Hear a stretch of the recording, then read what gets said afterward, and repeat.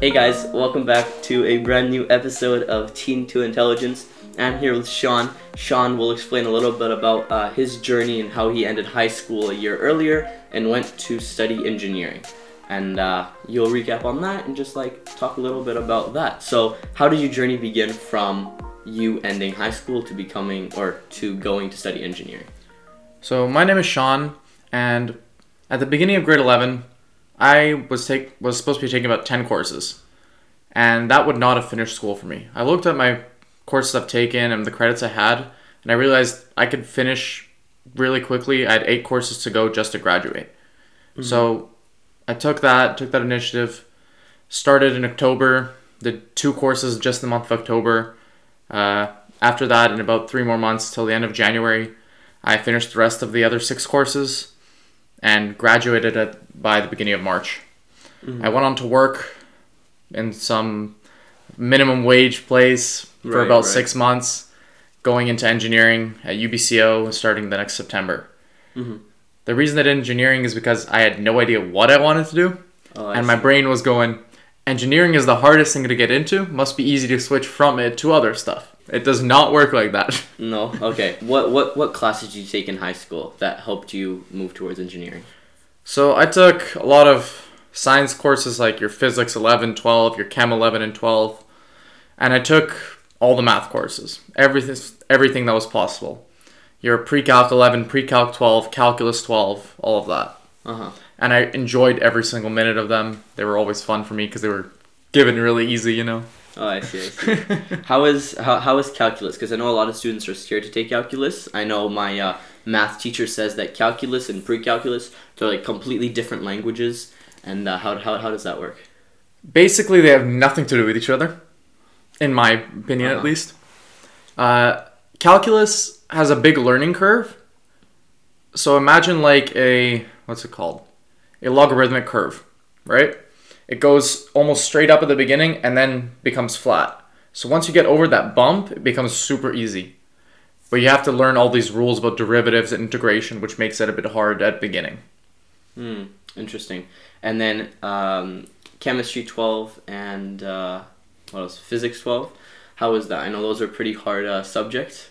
Chemistry 12 was very interesting. Lots to do with mixing ingredients and finding equilibriums, which was personally, I wouldn't say difficult, but had a lot of work to put into it. Unlike physics, which was basically taught you everything from the beginning again, and you learned about gravity, friction, normal force, which is basically the opposite of gravity. Have you ever heard the Newton saying every action has an equal and opposite reaction? Yeah. So normal force is that equal and opposite reaction to gravity. So gravity pushing you down against the floor, normal force push you upwards. Mm-hmm. So learning all that was a very interesting concept and stuff like that to me. Did physics and chemistry and calculus make you understand the world better, or was that just... I'd say it helped me understand the physical natures of the world and stuff, but not the more human level, as in that currency, economy, stuff like that. It does not help with that at all. And I wish they taught more of that in high school. Yeah. So, okay, you said you wish they taught more of that in high school. What courses would you think schools need to integrate into their curriculum and their system? I'd say there should be an economy course that teaches you about taxes and stuff and how they work, income tax, banking tax, all of that different stuff. I say there should be a financials course that should be mandatory as well to learn about the stock market and stuff, how inflation works. Right. Because those are things you would definitely be needing in your future as an adult. That I'm just starting to get into that now, opening up those bank accounts to start stock trading, and I don't understand any of it. And high school did not prepare me for that. They're only really preparing me to go to university, which not even everyone does. Right. So you said that you took engineering because you didn't know what else to take. Did you like engineering at all, or was it just something random you just chose? So as a kid, I loved building with Lego. Okay. So taking something where there's nothing and building it up from scratch into something. In my eyes, engineering was very similar to that. So that's why I kind of leaned toward engineering. Also watched a lot of YouTube videos that had to do with designing and building stuff. So they were a big inspiration to me. And then my parents are engineers, so kind of had that going too. Right. So you went to study engineering and you came back and you're going to go back again to keep studying it? Yeah. So I finished 2 years of engineering currently at UBCO. I'm back here for a year to do a co-op in systems engineering, and then I'll be going back there to finish up 2 or 3 more years, depending on how it goes. Right. So I can really get on and then go into a career. So you said you came back for co-op engineering? Co-op in engineering, yeah. So what is that? A co-op is like similar to an internship in which you basically get hired as a student, so not a full-fledged engineer, but like halfway there, and you learn how it is to be in the industry. It gives you work experience, which is good later for actually like getting a jobs and stuff like that, because they look more toward work experience than grades. Mm-hmm. If you don't have work experience, you need insanely high grades. If you have a little bit of work experience, that goes a long way to helping you propel yourself forward. I'm trying not to say like at all. Yeah, no, that's good. If you want, we can actually integrate that, the not saying because I know there are a bunch of like what do you call them? Motivational speakers that say, or public speakers that say, putting that in a sentence or while you're speaking, it kind of the audience isn't as invested, and you're just trying to fill those spaces that are in your paragraph or your sentence, which don't need to be filled. Having those pauses in your speaking time is really, really necessary for people. So if you say something, I'm not good at this, but if you say something, you would pause so people could comprehend what you said, think about it, and then you keep saying. It's a very good, like, what do you call it? A skill. Yeah. It's really hard to master, but if you could master that, that would be that's awesome. That's the idea and what I'm hoping to get through. So. Yeah. What other courses did you take besides the physics, math, or calculus?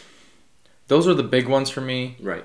In high school, I did not want to write long papers and stuff. So instead of taking like history or something for my social studies credit / humanity credit, I took physical geography, which is more learning, again, it's more of a science-y course where you learn about like the different sediments in the earth, erosion, evasion, stuff like that, where how like the earth moves, the tectonic plates, how they move and stuff like that, which was a lot more interesting to me personally. I also, as electives, I was more of a music guy. So I spent my whole time in high school going through music, playing in bands, trying to write music, however failing all the time. How hard is it to write music? If you're creative enough, not that hard. If you're not creative like me, very difficult. Yeah. These artists, these musicians out of nowhere, or what's his name? Charlie Puth, out of like a light switch, he created a beat and then made an entire song out of like one. Those people are. That's pretty... very creative. Wow. To be honest, I didn't really take any small courses. I tried to strive for the bigger the better kind of thing. So, once again, trying to do as much science as I can, the only really small course I took was like English. And that was just because I was forced to. Right, you know? Yeah. I did take a bunch of language courses because as a kid, from kindergarten to grade 8 to grade 7, I took French. I was in French immersion, so I had that in my back pocket. I did French 11 and 12 in high school. I did Spanish 9 and 10 because why not? Right. Might as well learn a new language. You have to do something. Right. Do you retain the stuff you've learned in those languages? I can't speak any of them. Oh. However, French I can understand, read, and write in, and Spanish I can like semi-understand what people say. I can definitely read it though. Because usually when people go through a year of, let's say, Spanish or French, next year they forget half the things they learned over the summer break or different other breaks.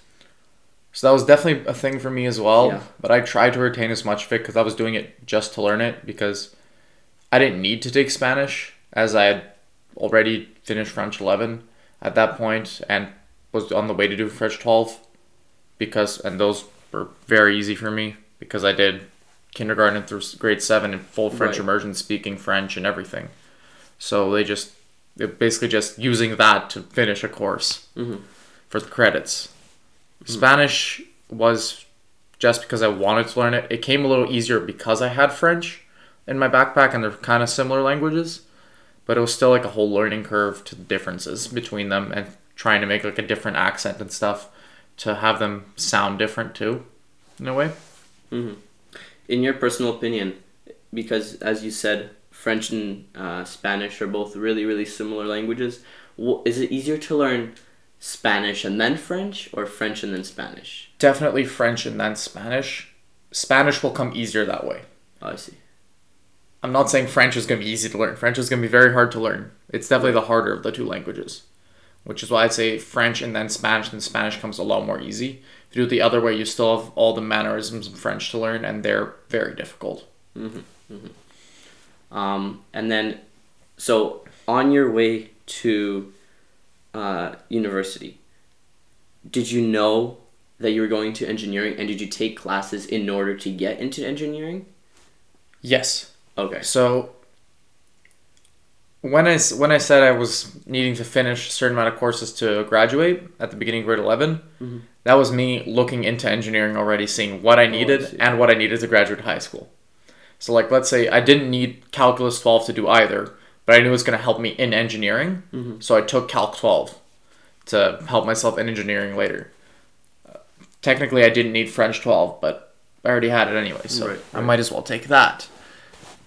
And then, like, pre-Calc 12, the reason I did that the summer before grade 11, because originally I was going to stay in school and take Calc 12 at school.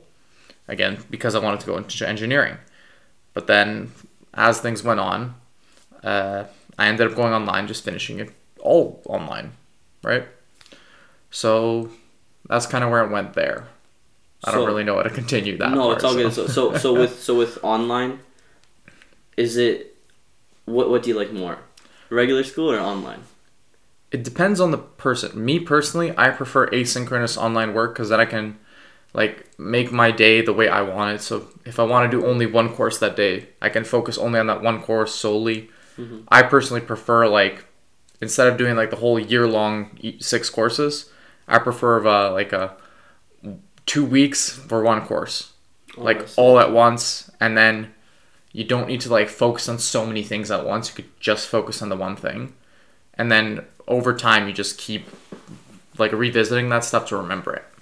But with that, do you feel like the first, let's say, for the first course you took, I don't know, let's say chemistry, was the first 2 weeks that you took chemistry and you know grinded it all down? Do you feel like by the end of it you forgot what you studied in chemistry? No. I'd say 2 weeks later, after finishing the course, you would start forgetting stuff. So that's where like the revisiting to the concepts comes back in to remember the stuff. In the end, like for, I don't know, final exams or whatever, or like even university, right? But throughout it, the exact reason as to why I do it is because short-term memory is easier to remember instead of trying to save it into long-term. I see. And did your parents at all try to push you into doing engineering, or was that completely you? That was kind of completely me. They wanted me to go into university. They were like they weren't like pushing me personally, but they would hint like, hey Sean, you should go to school, you know, that type of thing. And then I kind of wanted to go engineering. As a kid, I hated engineering. I didn't want anything to do with it. Both my parents did it. My grandpa did it. I didn't want anything to do with it. It's funny how things change. Yeah. How is university with engineering? Is it difficult, or how is the setting like? How is the work like? I'd say first year is a lot more manageable than people say it is. People say engineering, oh, it's so hard and stuff. It's really not as bad as people say. It's just a university course. It's just some of the concepts are a little bit hard to get like your head around, but going into it and like taking your time to go on YouTube, learn them after the fact, or like reading through textbook, it really helps. And then from there on, like first year, as I said, is not as bad as everyone seems. Second year is when it gets really hard. There are a few first year courses that are just there to weed out students. as in like the see. people who are not ready for it. Right. So there was one course I had, it was an electromagnetism course, right? So in that course, over 50% of the class failed. And that was a first year course. Wow. Like the average of that course was about like a 75, I'd say, which is not great for university. So, but that is a very like single course. There we have to take 12 courses in a year as engineers, 6 per semester. So 1 in 12 is a pretty good ratio of courses. And you had a lot of courses that were pretty easy as well. So like you have like a drafting course, what else do we have? A chemistry course, a physics course, another physics course, another physics course. There were a few of them. They were all of very different type of material. And some were easier than others, some were more difficult, like the electromagnetism course. Year 2 is everything that you just heard, but 3 times harder. It's just that. And like you actually need to sit down and study a lot compared to first year. Like a lot more. There's less time for like parties and stuff. Right. So studying you mean for a test? Some sort of in general. test or just okay. Learning the concepts, studying the concepts, memorizing them. Mm-hmm. So since you finished a year early in high school, what were your grades like? And for my next question would be for the tests, how did you study? What was the most efficient way of you studying? In high school or high school, university? And then we'll go to university. Okay. See, I don't like answering this question. No, I didn't study in high school at all. It's not a good thing to put as inspiration. Do not listen to me when I say this. I don't know why high school came really easy to me. I just did the work. I did the work in class. I didn't take any homework home because I finished it all in class. I basically just did the homework to study for tests. And I did that also at school.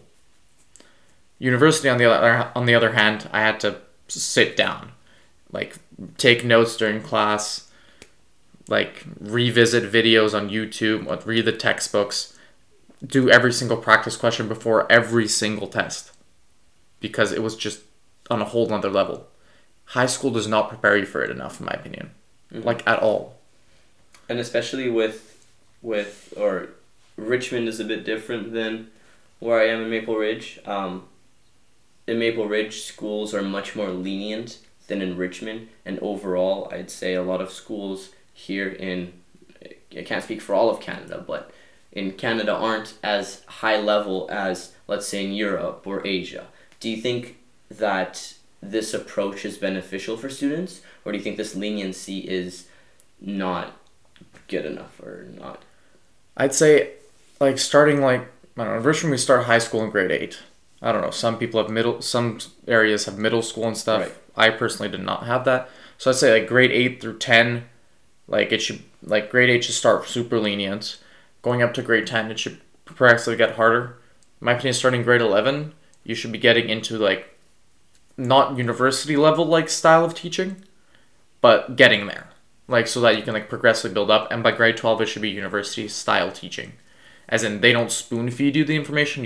They kind of give you the bare bones, and you have to, like, put the meat on top of it, kind of. Right. Do you feel like those people who want to go into university and they're going to school that doesn't push them hard enough, do you think that's taking away from their chance to go to university and succeed in university? I think so, yeah. Because it's a drastic change when you go there to university. It's on a level that most people can't comprehend until they get there. Mm-hmm. Which included me. I did not know how it would be. Yeah. Like, my parents tried to explain it. You just can't. Mm-hmm. Mm-hmm. Yeah, because I feel like in your parents' time, university was difficult, but also high school was difficult. Yeah. Now we have university difficult, but high school isn't, which I feel like it's something that for some reason they don't want you to get better and make that easy, smooth transition to university. Like there's an incentive behind it to not let students go to university with them decreasing the level of education in high schools, but leaving university up there. So there's that gap in between. Mm-hmm. And a lot of students, they don't know what they want to do, or they don't have enough credits So they take gap years to try to either work to make money or work on stuff they missed in high school to get that. So Yeah. what is your opinion on like people taking gap years after school? It depends on the person. If you know what you want to do, I'd say go straight to university. If you don't know what you want to do and want to try and figure it out, take a gap year, travel the world, work, figure out what you like, what you don't like, and based on that, try and figure out a career that works for you. Mm-hmm. Mm-hmm. I did not do that, and that was my biggest mistake. Yeah, yeah. So you'd like to take, or you would have liked to take a gap year. I would have liked to try and figure out what I actually wanted to do. Yeah. Okay. Did you go into university a year earlier because you finished high school earlier? Yeah. How was that? Being surrounded by people who are older and in kind of more, I could say, ready for that type of education, if that makes sense. To be honest, other than the fact that they're always surprised that you're a year younger, not really different. No. They're only a year older. Like imagine it this way: if you're in grade 11 and there's people in grade 12, like you probably hang out, I'd say, with them. It's the same type of deal. Like it's a year difference. It's not like it's a 6-year difference where it's like totally different. Mm-hmm. They're the same people as you. It's not that big, personally, for me. I see. So, what are your plans? What's your next step?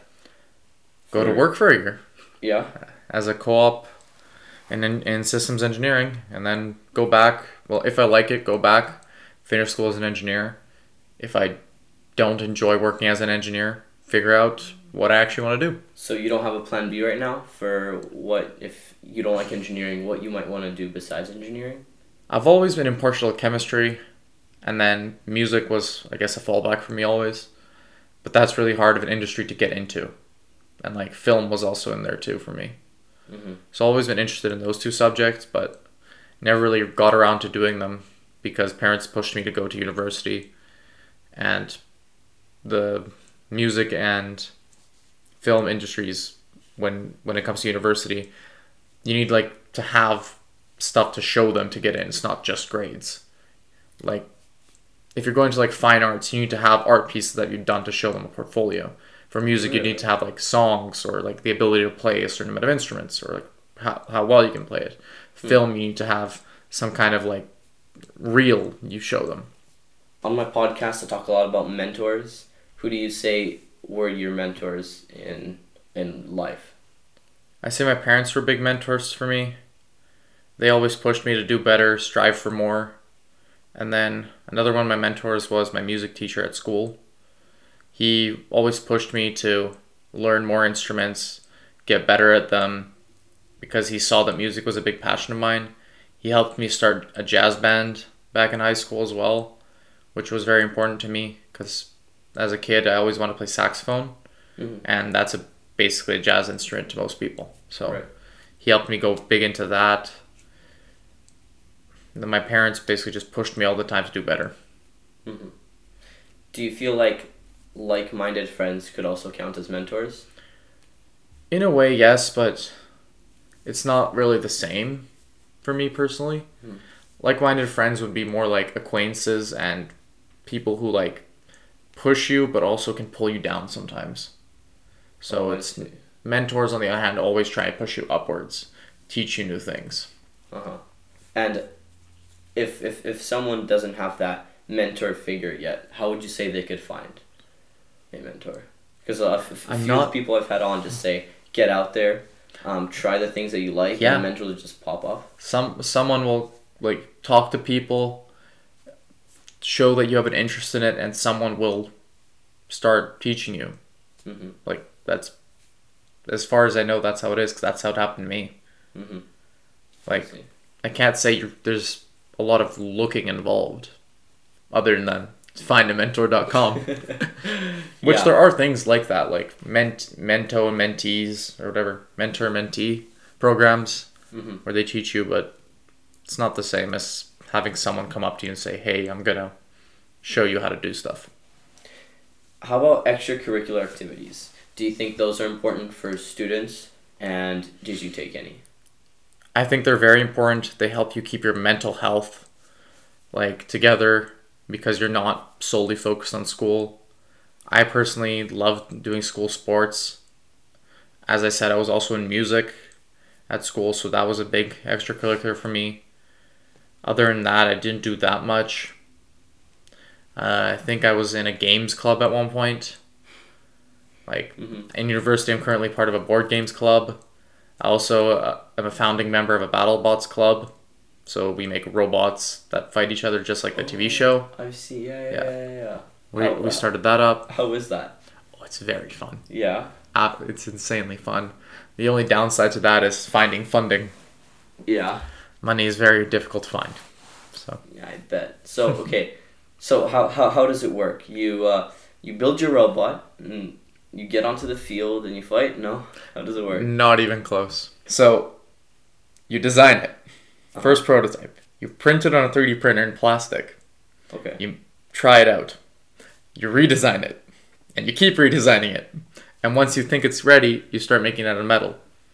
You also need to find the right motors, the right circuit boards, the right speed controllers, the right remote controllers, receivers, all that stuff, and connect it properly so that it works.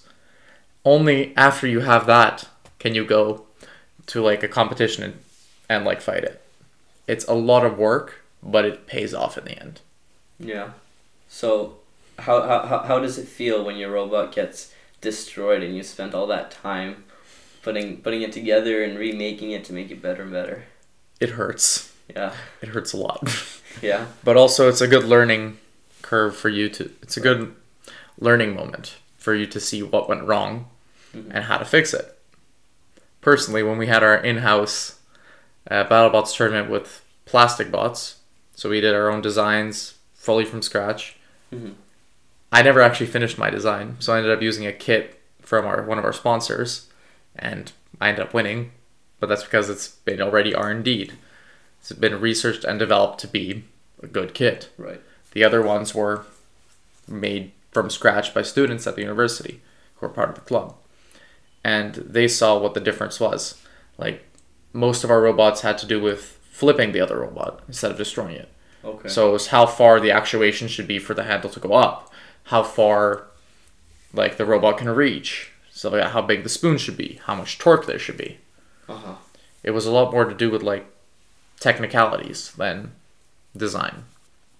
Would you say physics helped you in that sense? Well, as that I never finished my robot, so I can't really comment on that well, but I'd say it helps a lot. Yeah. Is that something you could actually make money from, the robot fighting thing? Yes, but it's very hard to get into because the people who do it professionally, they've been doing it for years and years. Like, if you go on YouTube, you can find 1990s, 2000s, and it's the same robots that are still fighting now. Interesting. Like, years upon years of fighting. I guess that's more of a hobby for most people who've been doing this for a while. Exactly. Yeah. How was... Where did you said you worked for 6 months after school? Yeah, so I worked at a Pizza Hut for 6 months, and then at some restaurants after that. And then throughout university, I've been working at other restaurants because 6 months at Pizza Hut gets you a long way into the restaurant business, apparently. So, what was your role in the restaurants? So at Pizza Hut, I did everything. At a restaurant, I was a cook. A cook. Because that's what you do at Pizza Hut. You're a cook. Right. So I did pizza jobs, then I did a normal restaurant work where you like prep and serving. And then I worked at an Earl's like restaurant where you have like specific type of plates and you have to learn to plate them, cook them, all that stuff. That was the last job I had. It was a much more... When there was a rush, it was very stress-inducing for me personally. Okay. But when it was chill, like there was not much happening, it was very calm and like easygoing, I'd say. With teachers, would you prefer a teacher that is strict, or would you prefer a teacher that is more lenient to their subject and to their students?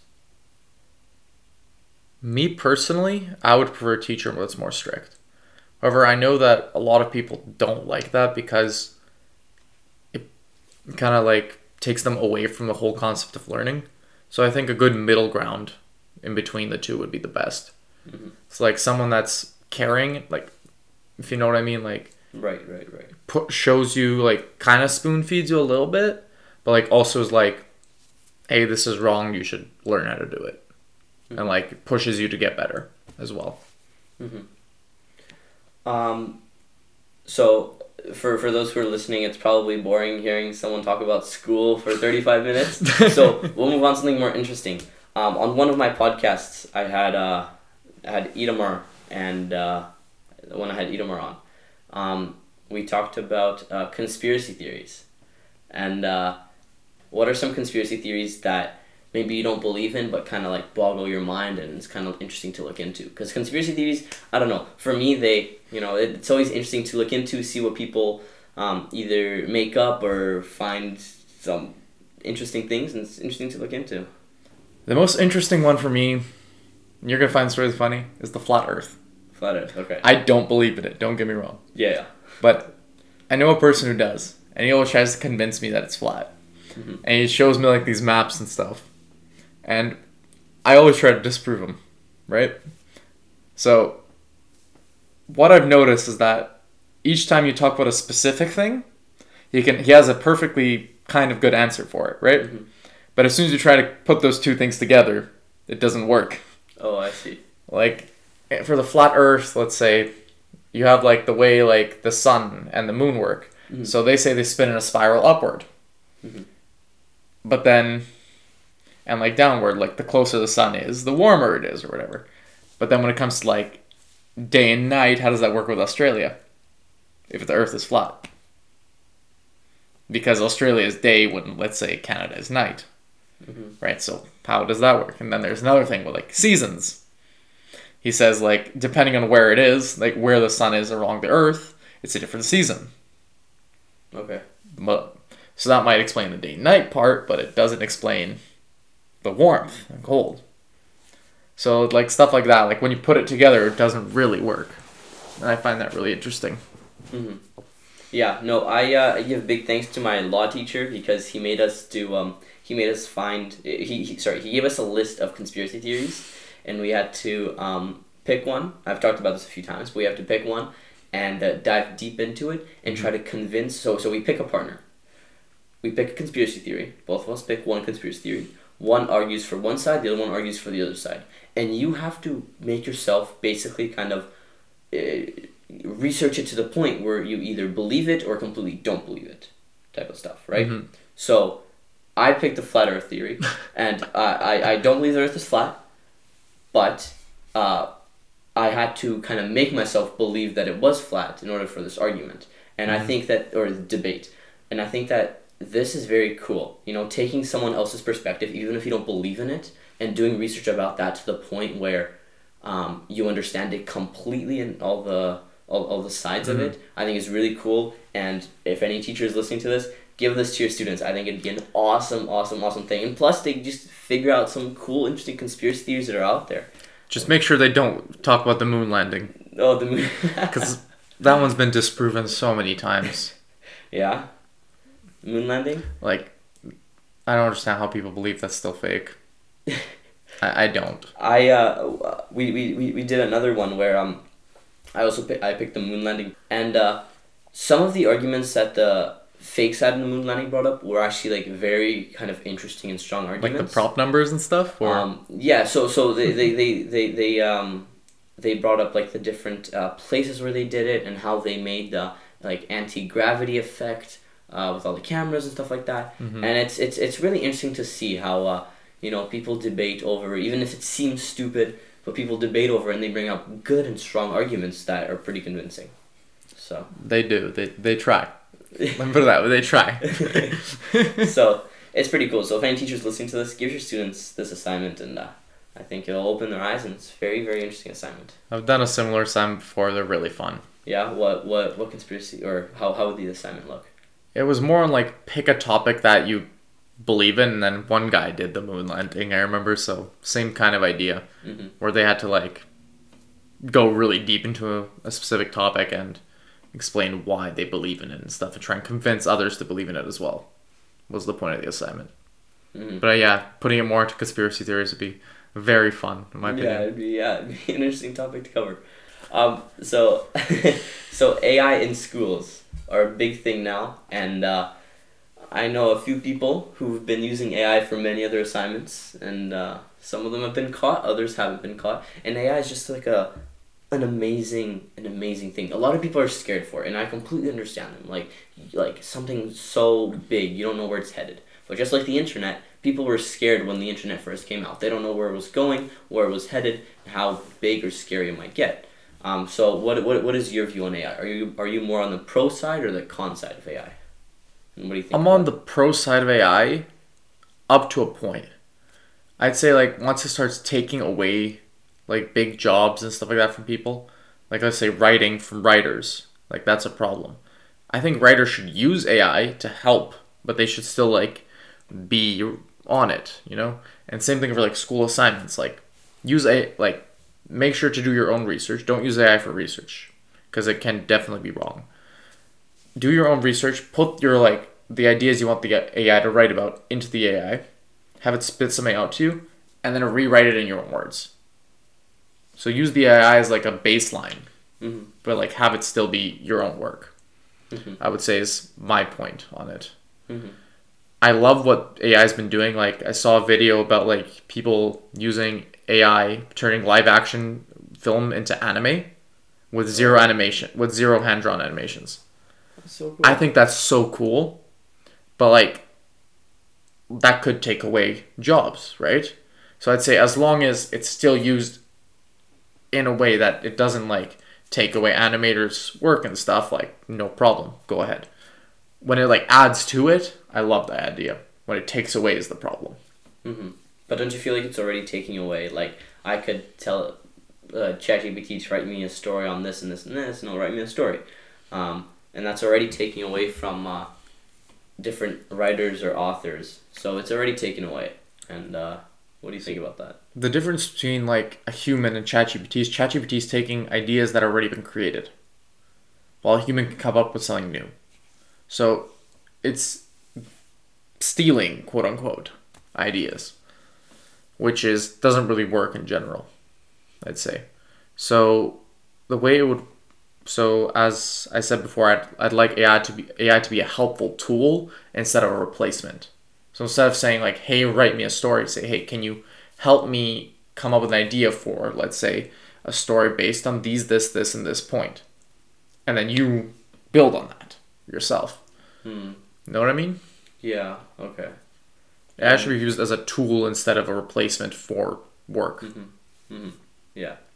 AI has already taken a few jobs away, and it's honestly really upsetting because you see people who, let's say for example photography. This person bought expensive equipment, expensive cameras, done so much research about how to get the right photos, studied it in high school, then went to college or university. I don't know how it works, and went through that, and then just out of nowhere AI came out and is now taking away bit by bit on what these photographers or whatever the job may be have been studying for a while, and that's obviously upsetting to see. But AI is going to get to a point where it takes away quite a few jobs, and I really hope it doesn't take away all jobs, which I don't think it will. But it's slowly taking away bit by bit, and because we can't see in the future, we don't know what's its limit until it reaches its limit. There's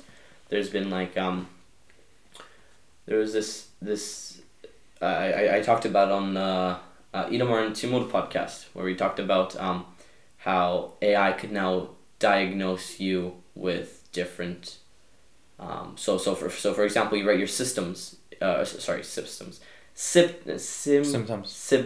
Yeah, You write your symptoms. Symptoms. Yeah. Into ChatGPT, and ChatGPT will say, oh, you might have this and this and this. For this to cure it, do this, right? So it could already like diagnose you, not medically, but it could diagnose you and go from there. So it's. So in that sense, I actually love that idea to have like a WebMD type thing, but like that's faster and easier to use to help you diagnose yourself, so that the doctor can already know kind of like what's going on. They can tell them, hey, looked into it. I think I may have this.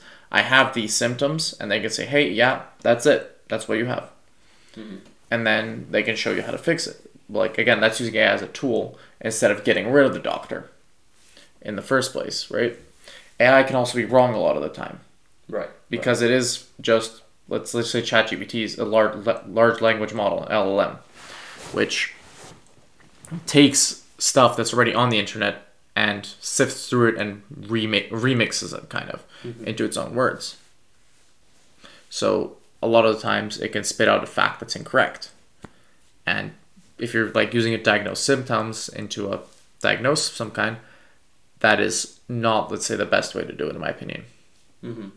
Mm-hmm. And kind of dangerous. Right. Do you think that there's this big kind of argument that writing things down from, let's say, ChatGPT, you write it a prompt and it gives you, 2-paragraph answer to one of your questions and you copy it word for word.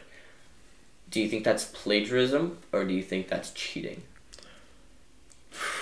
Because the thing with AI is I could write the same prompt 10 times and the answer might be the same, right? Let's say it's a paragraph answer, but it's going to be written all differently. So technically, you asking it something, it'll give you different answers for the same question. If it's an open source AI, I'd say it's not plagiarism.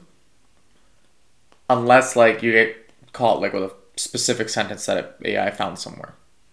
So if AI just takes, like, if let's say you need a paragraph answer on what a bone is, if it just takes that answer from some website, that's plagiarism. If it writes it itself, then it's not, right? But then I would still say it's cheating because you're not actually doing the work yourself. Right. If you use AI to like help you, like let's say you give it the points you want it to talk about in it, and then it writes for you, and then you like rework what it said, then I think it's fine. In my opinion. Right, but plagiarism is much worse than cheating, right? They're the same. You really think they're the same? Plagiarism is a form of cheating. In school, at least. But in like work aspects, yes, plagiarism is very bad. You can get very bad consequences for that. Interesting.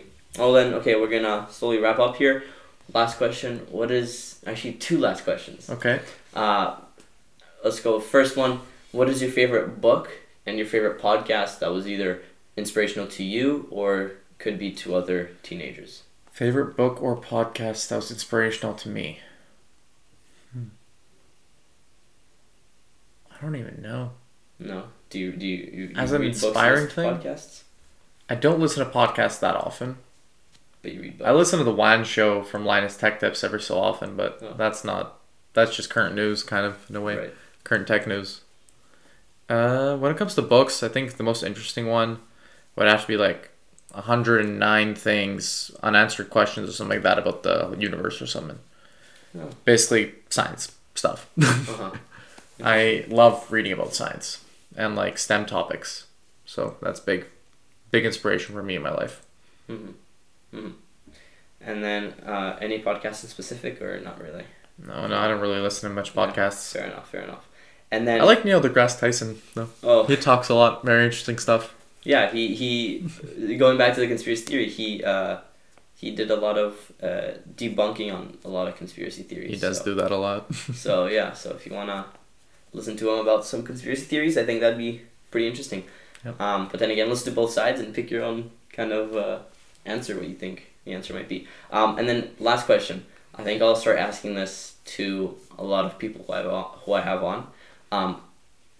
When let's say you're 70 and you just passed away. Okay, pretty upsetting. Okay. What would you want? Like, what accomplishment would you want there to be on your tombstone? What would you want it to say? Say like, oh, this guy did this and this and this, or loving father. Loving father. And grandfather. Awesome. And great grandfather. That's my whole idea in life is to make a legacy in my children and their children and their children. That's my whole idea. I'm not big on the whole material whatever. I think that children are the most important thing. I know a lot of people disagree these days with that statement, but that's the way I was brought up, and that's the way I'm going to try and raise my kids as well. Very interesting. Well, thank you so much for coming on. Thank you for having me. It's been a pleasure, from finishing school 1 year early to now studying engineering. Pretty cool journey. Thank you so much for coming on. Thank you for having me.